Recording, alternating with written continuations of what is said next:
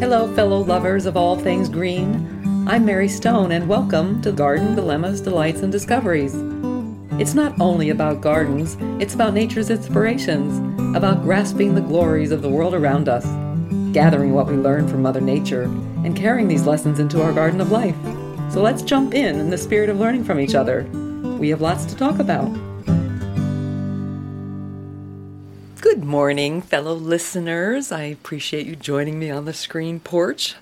I have to say, I had a very heat-exhausted day yesterday placing plants for a new client, and it's going to bring us to the subject of today, because while there, I noticed an inundation of Japanese beetles. We did plant some knockout roses there, and of course they were not yet infected, but I was very concerned if those critters were going to come on into the roses, because that's one of their favorite plants.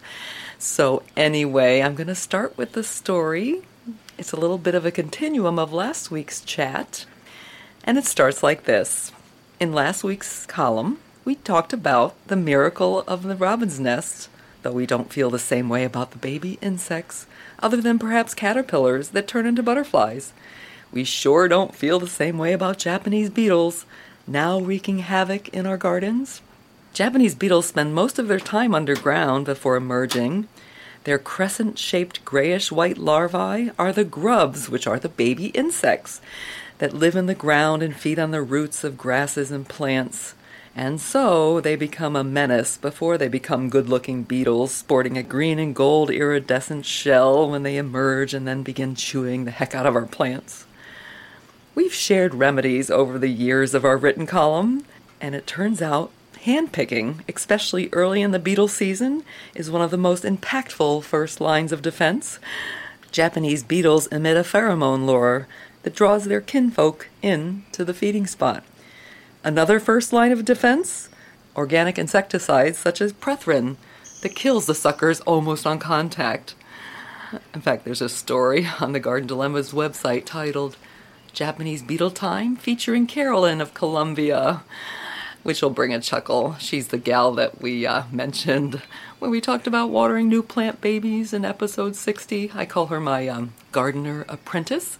She, if you recall, complained a little bit about the protocols of new planting, watering. It's a little hectic. Anyway, the story starts with, caught in the act, the culprit of Carolyn's Holy Rose dilemma.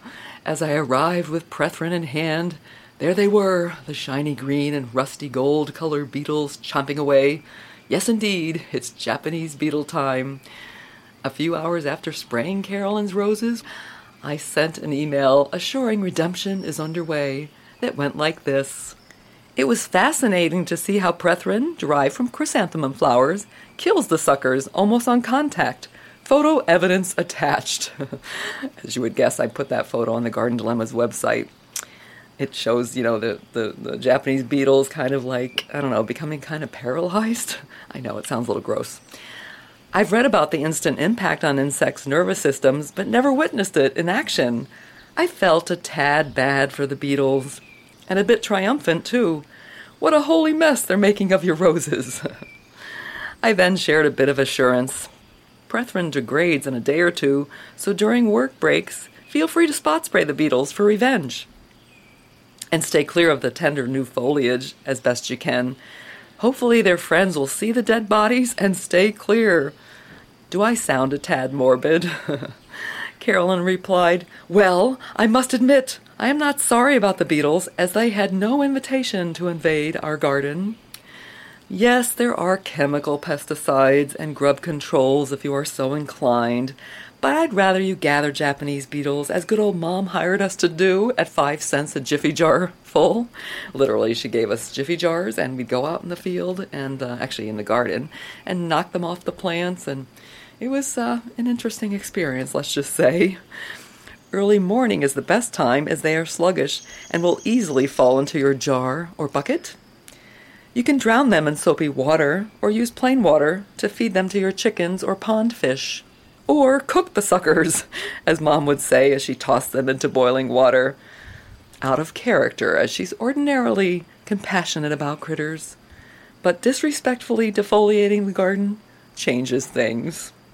I can just visualize the scene now. We would run around, all 5 of us, gathering these beetles, and there were hundreds of them. And it does help because all those beetles will lay eggs, and imagine all the population growing and growing. You can markedly cut the population of these critters with a long-term remedy of milky spore, a biological control using milky disease spores. It's a safe, all-natural bacteria, lethal to grubs, but harmless to humans, pets, and beneficial insects. Dispense about a teaspoon every 4 feet. Grubs ingest the spore, die, then spread the bacteria into the soil that will live for 10 or 15 years. So this is interesting. If my mother's remedy didn't make you queasy, this just may. I heard that if you puree the bodies in a blender and add water to create a spray for plants they chomp, it will infect more grubs with the milky spore disease. Just don't invite me for a margarita after. Oh my goodness. Oh my goodness. So how did they get here? How did the Japanese beetles get here? Like many insect pests and invasive plants, they came by accident. Japanese beetles arrived in the rootstock of plants for the 1916 World Fair. They were first found in New Jersey that same year, and now they are in every state in the eastern part of the United States except Florida, and the invasive critters continue to move west. Speaking of the World's Fair, I vividly remember attending the one in New York in 1964 when I was a child. The most memorable exhibit is one that became famous, and I guess it's in every Disney park, or Disney World, or Disneyland, I think. Yes, indeed, the most memorable exhibit was a boat ride with an assortment of animated animals and plants and people of different nationalities singing "It's a Small World, After All." It was written by Richard and Robert Sherman, also known as the Sherman Brothers, Walt Disney's staff songwriters during the aftermath of the 1962 Cuban Missile Crisis. You likely know the lyrics, which start with, "It's a world of laughter, a world of tears, it's a world of hopes, and a world of fears.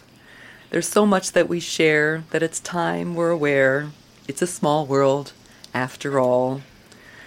The chorus goes, several times long with "It's a small world, after all." You know the drill. And boy, as I'm talking with you, I can just hear the melody in my mind. The song ends with, "There is just one moon and one golden sun, and a smile means friendship to everyone. Though the mountains divide and the oceans are wide, it's a small world after all." Yes, indeed. Back to the beetle remedies. Japanese beetle traps can backfire. Studies have shown that the pheromone lures attract far more to your garden than you'll trap. By hanging one in your yard, you're inviting the neighborhood of beetles to your garden. Sure, you can trap a bunch, but the rest will enjoy the call to dinner. Maybe a gift idea for your neighbor?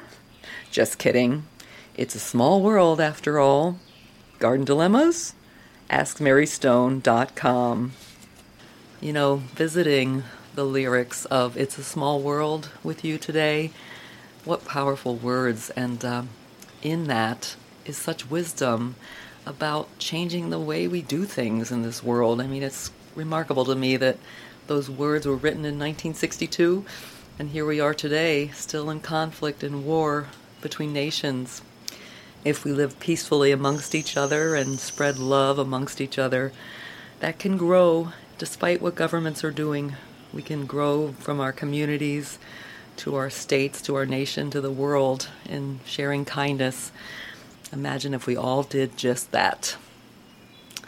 Well, thanks so much for coming by. I always enjoy our chats on the screen porch, and I hope you have as well. And if so, please share the podcast with at least one friend so more can join us in learning and growing in the garden of life and spreading peace.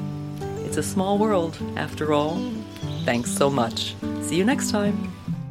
You can follow Garden Dilemmas on Facebook or online at gardendilemmas.com and on Instagram at #MaryElaineStone. Garden Dilemmas, Delights, and Discoveries is produced by Alex Bartling. Thanks for coming by. I look forward to chatting again from my screen porch. And always remember to embrace the unexpected in this garden of life. Have a great day.